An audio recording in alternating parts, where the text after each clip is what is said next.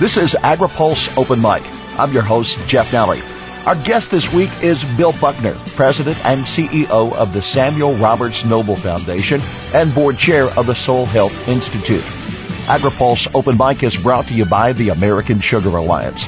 The American Sugar Alliance is a national coalition of sugar farmers, processors, refiners, and suppliers dedicated to preserving a strong sugar industry. Learn more at sugaralliance.org. AgriPulse Open Mic continues with Bill Buckner next. Sugar subsidies in 120 countries are on the rise and threatening 142,000 U.S. jobs. That's why the American Sugar Alliance is pushing for a global subsidy ceasefire. Their goal is a subsidy-free world market that fosters efficiency. And they know that unilateral disarmament of America's no-cost policy without concessions from abroad will only outsource U.S. jobs and reward foreign subsidizers. The plan is called the Zero for Zero Sugar Policy. You can learn more at sugaralliance.org. This is AgriPulse Open Mic. The Samuel Roberts Noble Foundation was developed 70 years ago to help repair soils after the Dust Bowl. The foundation's primary mission today is to help with research to advance agriculture. Bill Buckner says the Noble Foundation and the Farm Foundation have teamed together to fund the Soil Health Institute with a common goal of unlocking the mysteries of soil biology and establishing a national standard for soil health. We came together to start the Soil Renaissance, and that was this effort that started in November of 2013 of bringing around 25 people together here at the Noble campus to discuss the state of soil health and soil health research, and primarily looking at gaps in soil health research. Bringing that forward now to the end of 2015, we had close to 350 people then that had been participating in different areas of the Soil Renaissance work groups, that being measurement, research, education, and the economics of soil health. And with that, we were sitting around the table one day, because this was supposed to be a 3-year initiative, and we said, you know what, there's so much work here to be done, and we're really playing catch-up for after 60 years of, I don't want to call it neglect, but perhaps a lack of focus in advancing our understanding of soil health and soil biology, that we really needed to create something that's more sustainable and more long-term. So we created the Soil Health Institute. And with that, we've hired a team of professionals to run the Institute for us. Our volunteer ranks have swollen up to over 500 people.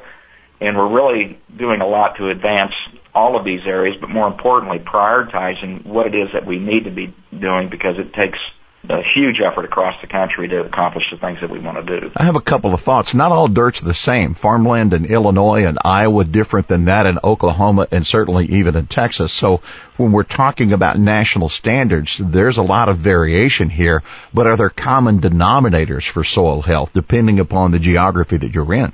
Well, that's a great point, and I think you can always look at the chemical and physical structure of soil and its nutrient requirements to raise a crop or to provide range and pasture for livestock. But the genetic variation of soil is so different that even in Carter County, Oklahoma, we'll probably have 6 different genetic variations of soil right here. So to understand and assess the quality of that soil, it's going to be dependent on its genetic makeup. And also from a regionality perspective, soils in the Southwest are going to be different than the soils in Florida, obviously, and their ability to use the available organic matter is going to vary so dramatically. So those practices, along with the assessment, all have to be tailored to that individual farm in many cases, or county or region, whatever the case might be. My personal background is from a family farm and then now in agriculture working in journalism. And I am just amazed at the work that we have with machines today, and certainly even more amazed with what we've been able to accomplish with biotechnology and the traits of soybeans and of corn and of other crops. But one area that I see now that a majority of companies are looking toward is the microbial activity in the soil, and that relationship between the root of the plant and the soil itself. It seems to be we've fallen into an ocean of opportunity, and that really is lining up with where you are with the Soil Health Institute. No doubt. I'll use a phrase that has been provided to me, and it came in the form of a challenge when we were looking at creating the Institute and thinking about, what kind of resources and funding it was going to take to really move this to another level. And I had an individual who said, well, Bill, you're not thinking broad enough. And I said, well, what do you mean? He goes, we should be thinking that the Institute should be to soil what NASA is to space. And when we think in those terms, that this truly is the last frontier that we can actually easily access with today's technologies to assess more about this microbial life and begin to understand it. It really does open up these elements of possibilities that transcend both human and human health, as well as plant health and animal health and everything. And so we're just really excited about the potential to unlock these secrets.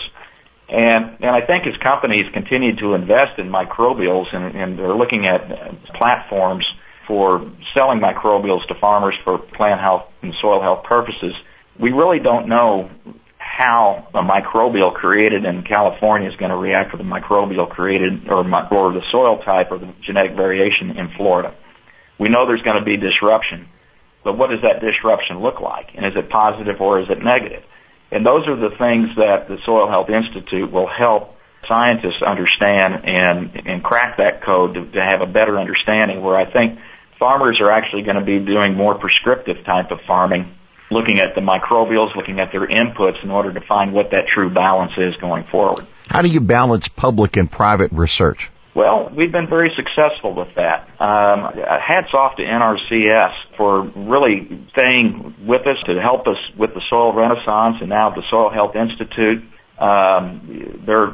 They've provided access to not only their conservation grants that are available to researchers around the country, but also people and knowledge. And so I think NRCS and ARS are great examples of the public component of research working with the private sector, being, in this case, Farm Foundation and the Noble Foundation. We've been able to work and bring our resources together to really gather that understanding and work together. When we talk about, Jeff, doing a nationwide soil health assessment, which we'll do, it'll take the conservation districts, it'll take ARS, it'll take NRCS, it'll take the land grants, consultants. It'll be a nationwide effort of people that will work in this public-private relationship to really develop that assessment, but then advance that through common workflows and prioritization of the science that's going to be required. When I talk to farmers, and again, coming from a farming background myself, the soil is life. That's the success or the failure of your operation, is the health of your soil. And to suggest that this is an area of renewed emphasis tells us that we've worked hard, but there's more work to be done.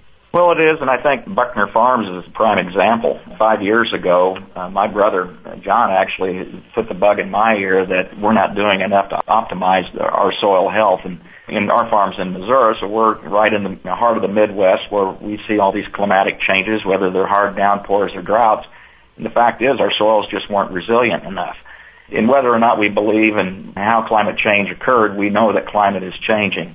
And so with that, farmers are very active across the country, taking steps to improve their soil health, primarily through the use of cover crops and building up that organic matter to build up that resiliency. But they're doing it all, and they're looking at it through the lens of a power of observation. And again, it's going to come back to science in understanding what is that relationship and why are our soils more resilient, and what is that balance that we're all trying to achieve. So kudos and hats off to everybody working across that applied research area, where observation is the primary form of assessment. But what the Soil Health Institute will do will be incorporating the knowledge of scientists around the world to begin answering those questions of why is that taking place. It takes money to get this done, and the Noble Foundation has anteed up quite a sum over a 10-year period of time, but you're also on a campaign where others can participate. Absolutely. We've contributed $20 million over 10 years, so $2 million a year, to basically fund the operations on a daily basis. And that's important from the standpoint that the employees of the Institute can go out and align themselves with other foundations or other donors, if you will, with projects that are important to that particular region of the country perhaps, or particularly maybe that's a mission of that family office or that foundation, and they would know that 100% of what they're investing is going into that piece of research and not to overhead. We think that's kind of the secret sauce, if you will, of really identifying the need and ensuring that the outcome is there and that the monies applied are there. So we have a goal of raising anywhere from $300 to $500 million over 10 years to really create this institute that's going to stand on its own in the future. It seems the timing is real with the emphasis towards sustainability in agriculture. Is it plausible to suggest you could draw an audience of those willing to contribute into soil health? Yes, it is. I think when people understand, and you stated it earlier, that soil is our life, and if they understand through an assessment what the quality of soil health is in this country, there's a lot of family foundations and corporate foundations that are interested in investing in this area.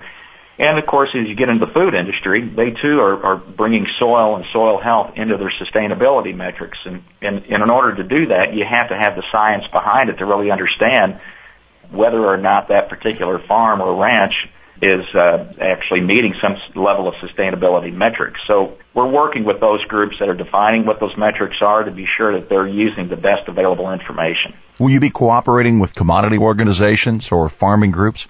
Absolutely.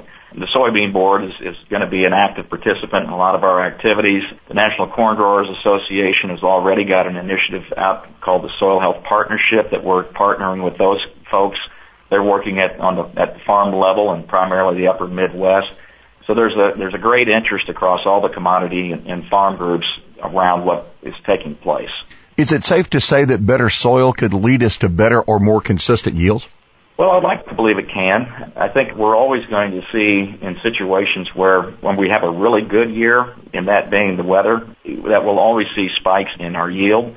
And where you measure the benefits of quality soil and soil health will be, of course, in those challenging years. And so I think that's going to be the big aspect of what would it have been like if we hadn't had quality soil. I know better than to venture us into the metrics of farm policy, but I would just ask here, is there a way, or do you see in the future that in some fashion the standard of soil health might be tied to crop insurance or other policy from the federal government? Sure, I think so. I think, I used to be an ag lender back in my early days, and I did it in the 1980s when interest rates were real high. And you always felt more comfortable loaning money to somebody who that used good agronomic practices. You knew the good farmers versus those that probably didn't pay as close of attention. And you're more willing to take that risk with them. The same thing's going to be with soil health. I said, once we get an understanding of what that really means, I think bankers are going to be using this information. I think crop insurance, actuarial companies are going to be using this information. Does it have a place in the farm bill? I think that's something for folks to debate. The only thing I'd throw out there is that I would hope that we would potentially wait to have a better understanding of what soil health really means, and that way a farmer can actually demonstrate and identify through an acceptable method what that really means on their individual farm. There's probably another area in terms of cover crops, and I think that's something that can be addressed in this next farm bill in terms of termination dates and making sure that the crop insurance itself is aligned with the termination date of the cover crop to give that farmer the incentive to really put those cover crops in without worrying about whether or not they're going to meet their cutoff dates on crop insurance. I think those are going to be critical components going forward. I could almost see a national standard applied to soil health affecting perhaps even the value of the land.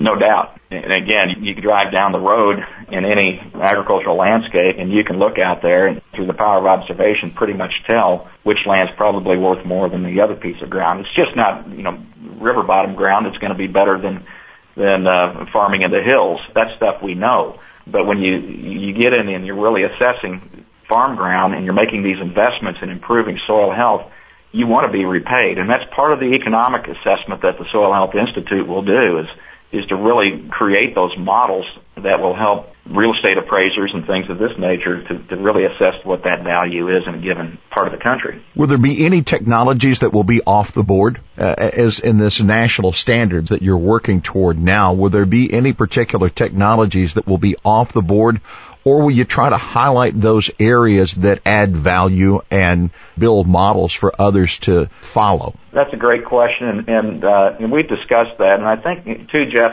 I'm going to answer your question, but our board of the Institute is comprised of a very unique set of agriculturalists. That being, we have a science and technology component on the board. Jay Broom, president of CropLife America, is on the board, as is Jeff Moyer, who's the executive director of the Rodale Organic Institute. And so as we look at research coming in, a lot of that research will help us determine what that balance is between modern technologies and balancing soil biology that's been determined to be optimal for that particular farm. And so we want to have everybody sitting at the table understanding the science going in, and more importantly, what the outcomes of that science would relate to as it creates an understanding about the relationship of modern technologies versus, let's say, organic practices. And so I think farmers are going to be moving in those directions. And I have as many organic farmers tell me that they see biotechnology or gene editing capabilities as being extremely beneficial to organic systems. As much as you have modern technology or conventional farmers that are saying, I want to know more about how I can move more to the center, reduce input costs perhaps, how do I get more out of my soil of what the soil is providing, as well as maintaining that soil health so I don't have as high of an input cost. So I think there's going to be these changes. It's just how do we sit down at a table together, and that was the initiative of constructing this board to make sure that we're having those conversations. And then the last piece I'd bring up about the board is that out of 21 members, the bulk of the board members are going to be farmers and ranchers, both organic and conventional across different commodity segments. And so there's nothing more telling or more where you're accountable to another individual as much as you are to a farmer for the things that you do and the things that you say. And coming from an agricultural background, I sense that and I feel it more so all the time. And so I think they're the ones that are going to be directing this institute along with the technology providers. And I see some really, really great opportunities coming out to start organic and conventional groups working together to advance agriculture and not get into these wars that we had in the past with GMOs. Are there particular benchmark dates now for the Soil Health Institute and your goals for progress? Yes, sir, there are. The Institute is located in Research Triangle Park in North Carolina. We have our staff hired. We have our location, which is, they just moved into their new digs, if you will, just a couple weeks ago. Those are little hurdles, but they're pulling together now the action plan of the Institute. All of this is still moving in parallel to the activities of the Soil Renaissance, if you will. We had our first annual meeting this past year in July and did our committee formations. And so these committees will continue to form themselves along governance lines. But then the first projects that we'll do will be primarily along the lines of doing and setting up this nationwide soil health assessment and making the recommendations on what those soil test standards are going to be. And we hope to have all that by the first quarter of 2017 and in place. And we're having discussions with NRCS and others today in terms of how are we going to implement this nationwide assessment. The other project that we want to kick off in 2017 would be a calibration of soil test standards around the country and developing those work streams for that. And what I mean by this is that the soil test standards on a state-by-state basis in many states haven't been updated since the 1960s. So a lot of the nutrient recommendations that are coming back out of soil tests are done based upon genetics, let's say of corn and soybeans, of what we had back in the 1960s and late 50s. And so knowing that genetics have advanced so far, it's no wonder that we're out of sync in terms of our nutrient recommendations. So that's another key feature that we have to have. And we want to get started on that in 2017. And the last piece I'll throw out there is that we'll be ready to go live with our database, which we're calling the Soil Health Landscape, where for the first time we've been able to assimilate and archive and curate all the information and the science that's out there in soil health and categorize it such where it's usable for anywhere from researchers, farmers, and consumers. And so we've received a nice grant to finish out that project, and we're hopefully that'll be up and live before the end of this year. Well, Bill Buckner, we want to thank you very much for spending time with us on this edition of Open Mic. Sir, it's Open Mic, and you have an open forum. Yeah, I just might say that, I think this is it's an interesting time in agriculture, and there's a lot of awareness out there in and about soil health, and the Noble Foundation is an exciting place to be from the standpoint that our trustees give us this opportunity to advance ag and stay on top of trends. And I think that's a testament to their 70 years in existence. And they count on folks like us to be sure and make sure that the dollars that we're spending are relevant dollars that are going to truly advancing agriculture. So we're moving very quickly into developing research programs around cover crops, because that's basically what we do. We do research in forages, which are grasses and legumes, advancing soil health, advancing animal health, and it's an exciting time for us with all this technology that's flooding into the market right now and how we're going to use this. So I'm very bullish about American agriculture and where we can go, and I think the future is very bright. Our thanks to Bill Buckner, President and CEO of the Samuel Roberts Noble Foundation and Board Chair of the Soil Health Institute. Our guest this week on Open Mic. AgriPulse Open Mic is brought to you by the American Sugar Alliance. The American Sugar Alliance is a national coalition of sugar farmers, processors, refiners, and suppliers dedicated to preserving a strong sugar industry. Learn more at sugaralliance.org. For AgriPulse, I'm Jeff Nally.